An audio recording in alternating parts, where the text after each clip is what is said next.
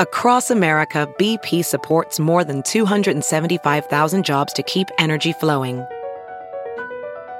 Jobs like updating turbines at one of our Indiana wind farms and producing more oil and gas with fewer operational emissions in the Gulf of Mexico. It's and, not or. See what doing both means for energy nationwide at bp.com/investing in America.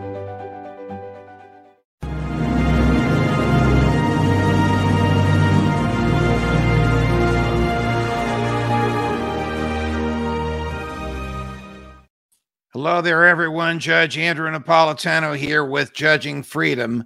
Today is Friday, February 25th, 2022. It's about 4:25 in the afternoon on the East Coast.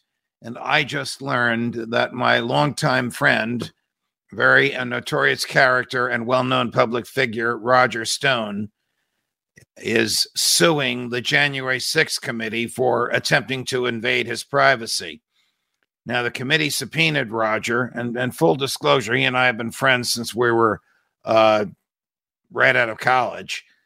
The committee subpoenaed Roger to have him testify about what he did and what he knows about January 6th. He quite properly invoked his right to remain silent, protected by the Fifth Amendment to the United States Constitution.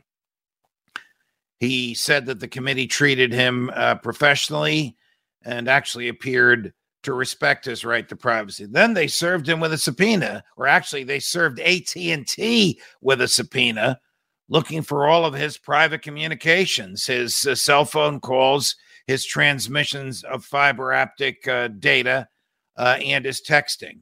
Well, that's just none of the committee's business. I mean, that is so personal and so private that the committee would need to go to a judge to get that and show probable cause of crime in order to obtain it. And Roger hasn't been accused of any crime. There is no probable cause of crime.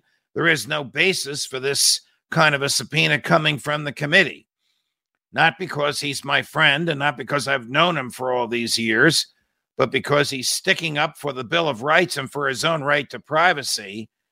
I strongly commend Roger Stone's lawsuit against the committee, and I predict that he will prevail, because the committee cannot engage in a fishing expedition.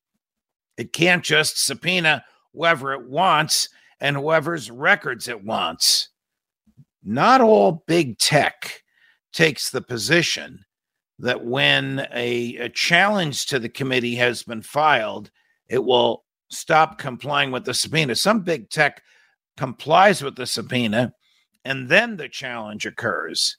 So even though I've had many disputes with AT&T, not personal disputes, but public disputes, because they bowed over like a slave when George W. Bush demanded that the NSA be given access to their computers. This is back when Bush was in the White House. Nevertheless, the new and the current management of AT&T takes the position that they will protect the privacy of their clients. And if the government subpoenas client information and the client files a lawsuit to quash, challenge, or block the subpoena, AT&T will not comply with the subpoena until the court rules. So AT&T is doing the right thing. Prediction: Roger Stone will prevail. Judge Napolitano, Judging Freedom.